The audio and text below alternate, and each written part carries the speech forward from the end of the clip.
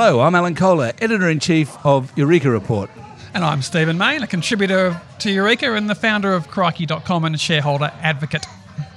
And we are... We are the Money Cafe. We are the Money Cafe indeed, Alan. And I was going to say, a councillor in the city of Manningham. You left that out, Stephen. Come on. Yes. Well, I joke I'm a PPPPPP, a poorly paid part-time pissant politician, but you keep on insisting on saying that, so I have to say that. Well, there you go. Now, we're in the middle of the tennis. Let's just talk about a bit of the tennis for a start. And since this is a money cafe, we need to talk about tennis money. Yes, well, I'm actually quite amazed that Tennis Australia's financial position is so poor, so parlous. Like, they went in 2 years ago, they had 80 million in reserves. They were the most cashed-up sporting body in the country. And with one Open last year, they blew through their entire 80 million in reserves and had to get bailed out with a $40 million loan from the Victorian government. So I think it's reckless. They have... why did they spend all that money last year? Because they decided to run the event as opposed to cancelling like the Grand Prix, run the event without spectators, and with all the PPE and hotel quarantine, they had to pay the players all this extra money. And so it was a $120 million hit just to put on a 2-week tournament with no fans. And it's all underwritten by the taxpayer, unlike the other 3 slams, which are all run at private clubs. Presumably they did it in order to keep faith with their broadcast sponsor, right? Well, maybe so, but if you look at the but AFLs... I'm just wondering whether they were required to do it. I mean, did they have to do it, or under their contract with Channel 9? Well, I think it's probably more the obligation to the players that they felt they wanted to, and the Victorian government didn't want to be known as the cancel capital. They were already cancelling the Grand Prix. So I think that the 2 biggest players, the Tennis Australia and the Victorian government, got together and said, let's wear the cost of this, even though it's huge, and we'll bail you out, Tennis Australia, and here's a $40 million loan. So where are they going to be after this Open? Are they going to make it back or what? Well, no, because they've only got 50% ticket capacity, and they've stupidly decided to set a world record for prize money. They're paying out $75 million, which is more than any other slam.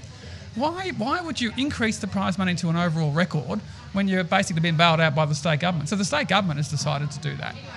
And I think it's really interesting to contrast that with the AFL, where they made a $23 million profit after the first COVID season because they got $37 million of JobKeeper. And Cricket Australia, which has still got a beautiful investment portfolio because Seven and Foxtel have continued to make their quarterly payments. So tennis as a sport has suffered a far bigger financial hit than the other major codes, and it'll be interesting to see where they sit this year when they're basically in the hands of the Victorian government at the moment. And do you think that the deporting of Novak Djokovic has caused them a financial hit or not? Oh, I think there'll probably be some legal costs. I think the tournament's still gone on. The ratings will still be good, all that sort of stuff. And if Barty wins, which I hope she does, it'll be great. I just hope that Nadal doesn't win because I think it'll be a bit hollow to secure his 21st with the Joker not here in those circumstances. So I hope that Tsitsipas takes the men's out so we don't get Djokovic saying, I would have been 21, but, Rafa took it off me unfairly because of those sticklers in Dutton's department. But it's good we're getting some younger players. This guy from Canada who played last night, what's his name? Felix Auger. Can't say it, but fantastic match, wasn't it? So, great. Medvedev, I just don't want to give Putin any propaganda victories, so I really don't want Medvedev to win. No. So, but no, it was a cracking match, and it'd be great to see Dylan Alcott go out on a high. I just don't want to see Kyrgios win anything, though. He's just the Trump of tennis. He's such a toxic individual that I hope someone else wins the doubles, not Kyrgios. That's a bit harsh, Stephen. Well, all aboard, Barty. That'd be fantastic. Okay, moving right along. BHP's now had court approval for its reunification, right? So it's not going to be a dual listed company anymore. That's happening. It's now approved. What does it mean? Well, it basically means that a $12 billion shorting play will now get taken out over the weekend because tomorrow in the UK is the last day that the PLC shares trade. And from Monday, they're all just limited shares. So the world record short, or the Australian record short, will disappear because all the PLC stocks will close out. Just explain what a short is for those who don't know. Well, people have short sold BHP limited shares because they trade at a premium, and they've bought BHP PLC shares because they trade at a discount. So it's an easy arbitrage because your PLC shares on Monday will convert to limited shares, so you can repay all those shares that you have borrowed to short. So 9% of BHP Limited shares were shorted, which was the biggest ever short position in Australian history because the stock was trading at a 20%. Shorting means that you borrow some shares from somebody else and you sell them as if they're yours. Yeah. With and the you pay idea rent. With the idea of paying them back later. And you buy them back. Or you buy them back at a lower price. Cheaper and to return the borrowed shares. And you pay rent for the borrowed shares. So it's been a huge short play because of the arbitrage where the PLC shares trade at a discount but will be converting on a one-to-one basis. And the other big thing is the index change. So BHP goes from 6.5% of the ASX 200 to almost 11% over the weekend. So there's a massive push on for index investors to buy, collectively, $20-30 billion worth of BHP shares. And so when you read the Weekend Australian, maybe not on Saturday, but maybe the following Saturday, BHP will appear as the number one stock in their list of the top 150 by market cap. I've never understood why for 20 years they've just pretended that the 42% of the stock in the UK doesn't exist. It always has existed, it's just not included in our index. But BHP will be a $240 billion company, and I'm predicting they're going to do the biggest ever off-market buyback in Australian history in the first 3 months of this year after the results come out in February, because they've got 22 billion of franking credits. And the most efficient way to get that to the people who like it is to do one of those off-market buybacks at a discount where the low-tax shareholders pile in, like the $30 billion of applications for the Commonwealth Bank's off-market buyback last year, and they got fully satisfied for the $6 billion. I'm predicting BHP might even do a $10 billion off-market buyback to distribute those franking credits, which is the reason that the premium existed in the first place, is that there's no value in franking credits in the UK, hence the discount. And so presumably BHP shares will go up if they go from 6% to 11% of the index. Correct. So there's been a lag on the price in the last few months because it's just a gift of it's a $10 billion plus gift to the PLC shareholders because they're getting to convert at the premium price. So it's the latest insult from the worst takeover, the worst merger deal ever, where Billiton got 42% of the shares, delivering what ended up being about 10% of the value. So it's the final insult from that, but it's good that it's being cleaned up. Which I once called an act of terrorism. And I agree with you. It was one of your greatest columns when you said that. And because dual-listed companies are disappearing. I mean, Brambles got rid of it 15 years ago. Shell and Unilever, the Dutch-British DLCs, they're both unwinding. So it's only really Rio Tinto, which is the last one left. So they should unscramble it too. But would it be too late to buy BHP shares tomorrow in anticipation of the shares going up? No, look, it's all priced in because the share vote was approved by 96% last week. So the stock's at 46. I think it'll go up in time because it'll probably be north of 50 in a few weeks because they will start doing things with the franking credits and people will realise the value of getting in on the franking credits. But it has, the tragedy here is that BHP shares would be probably over $100 if they'd never gone near Billiton. So Don Argus and Paul Anderson, if only they'd never met Brian Gilbertson, Australia would be $30 to $40 billion better off as a national wealth situation, and BHP shares wouldn't be lagging at 46, they'd be close to 100. There you go, folks. That's an interesting statement. So what else has been going on, Stephen? We've got markets getting worried about not only interest rates going up, but also Ukraine. Now, I reckon both of those stories are a bit of a beat-up, really. The interest rates probably are going up, but it isn't going to. It's just a correction. It's not a big bear market, and in fact, most of the corrections probably happened already. I think that's right. It's already priced in. Powell's statements overnight, statement of the obvious. Of course, interest rates should start going up with inflation breaking out around the world. Of course, we should be stopping printing money. Should have stopped after the GFC, but for some reason they've just kept on going like crazy. And it seems to me Putin would be insane to invade Ukraine. Really? We're seriously talking about Russia invading Ukraine? Well, they invaded Crimea, so why wouldn't he? He's got 100,000 troops at the border. He's basically saying, marry me or I'll kill you to Ukraine. Ukraine is the size of France. What are they going to do? They're going to... But they need, so yes, a couple of hundred, maybe 100,000 troops are massing on the border. Yeah, They well, need 500,000 troops. Well, there's 43 million Ukrainians, and 8 million of them are sort of pro-Russian or speak Russian. So you're right, it's a big bite for 100,000 troops. All these Russian soldiers are going to get killed.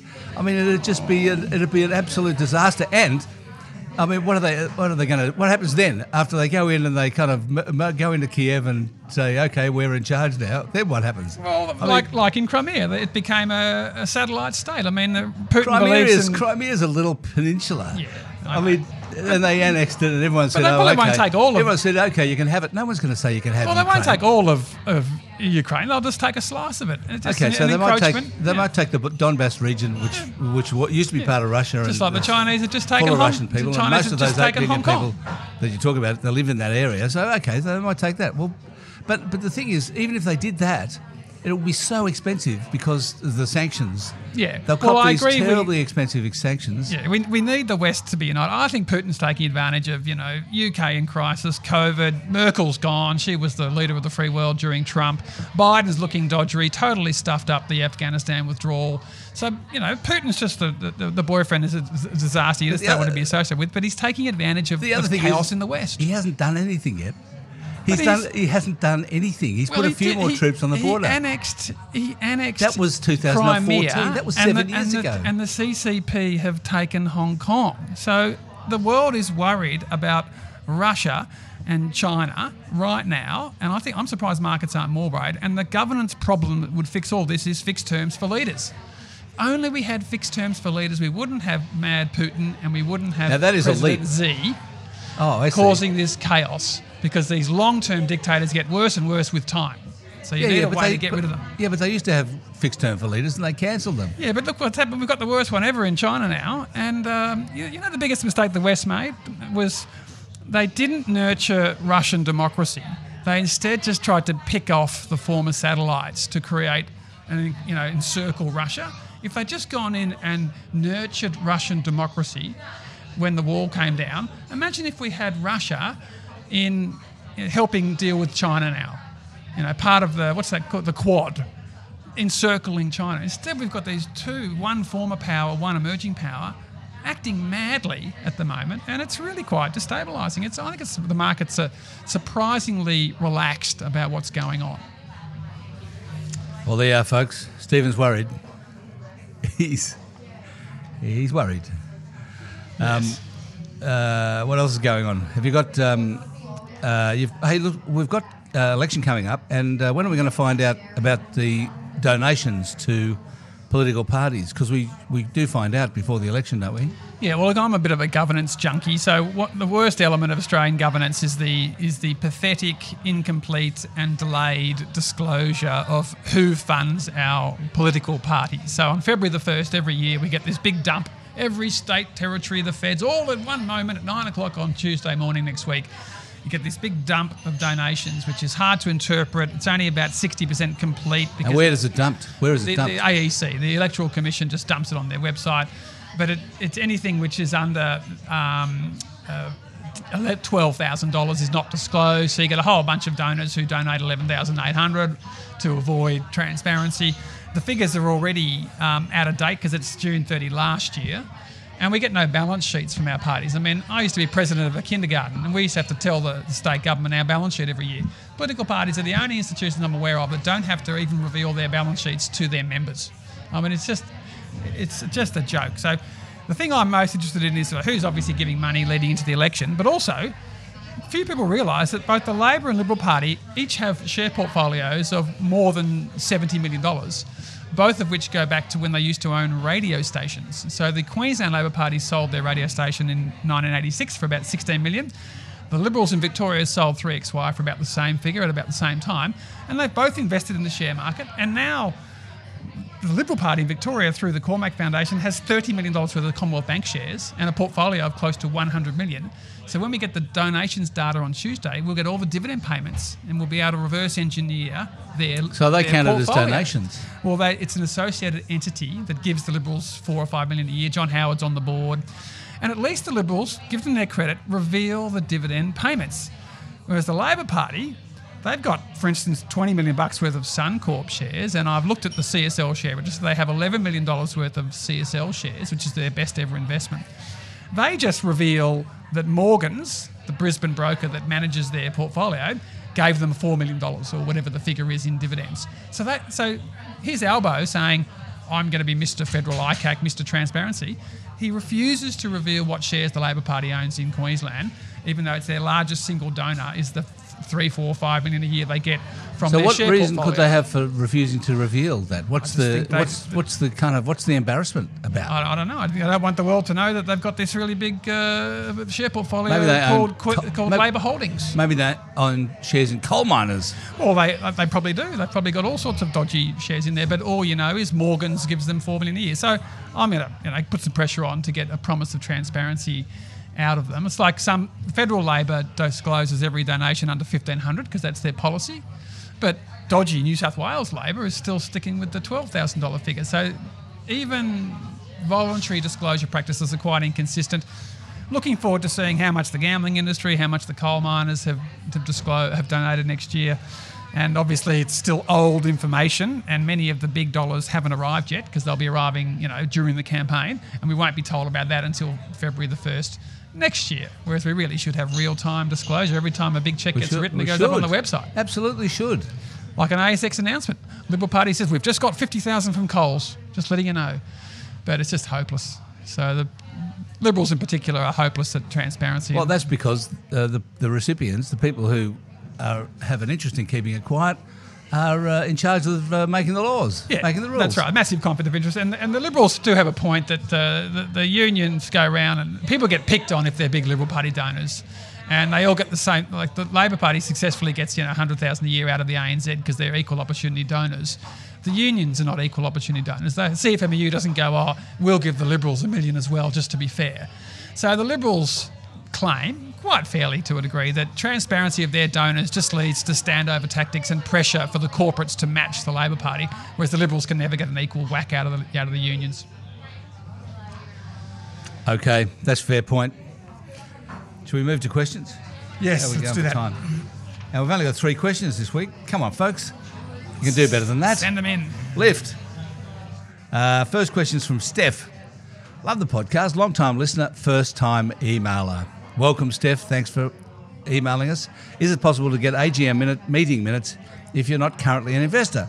I'm looking to invest in some companies, but I would like to get some knowledge of what management are doing to mitigate any emissions caused by their activities, and I thought I could find that in their meeting minutes. Any help would be appreciated. I'm not sure she could find it in their meeting minutes, could she, Stephen? There's a few things there. Firstly, the AGM meeting minutes are the most useless thing of all time because the AGM is a public event and the formal addresses are lodged with the ASX. You can listen to the debate and the minutes won't give a proper summary of the debate. And the votes are disclosed to the ASX. I think you might be talking about board minutes, and you never get to see them unless you sue a company and get the board minutes in Discovery. So we'd all love to see the board minutes. We'd get a whole bunch of scoops, Alan, if we suddenly had access to BHP's board minutes. So sadly, you can't get any minutes that are of any value except for the anodyne useless AGM minutes. But companies are increasingly releasing things like sustainability reports or climate change reports. So if you are interested in emission mitigation, just Google, you'll see Santos has just released their first ever climate change report. Rio Tinto did a 35-page climate change report for the first time in 2020. So more and more companies are actually doing it. Yes, you can argue it's marketing guff, and you might want to look at third parties for their analysis as to whether they're decent on emissions or not. But to the extent that the companies have data in their thing about what their emissions are and what they're doing, it's getting much better. I mean, they are glossy marketing documents to show how terrific they are. But look, you just need to wade through that and see what the data shows. But one of the best initiatives we've seen with the climate activists at recent AGMs is they deluge companies with shareholder resolutions calling for transparency on how they're going to reduce their emissions. And the compromise settlement is often, we'll withdraw the resolution because we will agree to produce a climate report next year. So a number of companies have come to the table by agreeing to more transparency on climate targets in exchange for hostile shareholder resolutions demanding more transparency being withdrawn. And that's been a good example of democracy and activism producing more transparency, which is a good thing. Now, question 2, Alan, is from Ian. Morning, Cafe. What will happen to all the internal combustion engine vehicles in the near future? If you've looked at an internal combustion engine to EV conversion, you'd know that it is an extremely niche industry and a $20,000 to $50,000 proposition. There may only be a handful of companies doing it in Australia. Could EV conversion become a growth industry with government support, or will we just dump all the old clunkers in the outback to rust? I don't think there's too many cars that'd be worth spending $50,000 to convert to an EV, would there? I mean, you might as well just go and buy an EV. Yes, Look, I'm not sure it's going to be a growth industry, to be honest. I can't it's very really see it.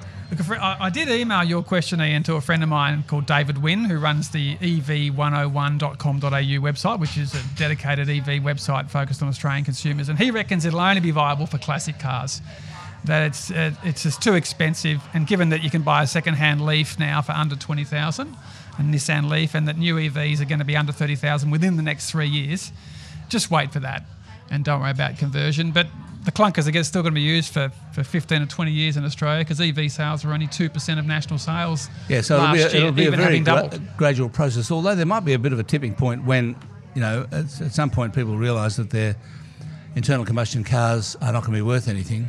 But I've been waiting. I mean, I'm trying to buy a car for my daughters. We've got 4 drivers and 2 cars in our house. And because of COVID and supply chain issues, the second-hand clunkers market, the price has gone up by 30 to 40%. Right. Since COVID struck. So I've been renting to avoid paying, $10,000 for a car that might be worthless in 4 years once the EV price impact seriously comes. So it's totally counterintuitive that clunkers have soared in value in the last 2 years, but that's what's actually happened. Yeah, well, I can't see that continuing, though. No, but really, try buying a second-hand clunker right now. It's very expensive. But it is an interesting question. It's what's going to happen to them all. I mean, they'll be wrecked. Yeah, it'll be recycled as Sims metal or recycle, and there'll be parts, like anything else that gets to the end of its life. Hugh says, this is a question for you, Stephen. He says, "Hi, Stephen. I was wondering if you could answer something for me about the upcoming Sydney Airport scheme meeting. On page 24, FAQ question, what voting majority is required to approve the schemes? It has 2 requirements for the company scheme resolution, with one being present and voting.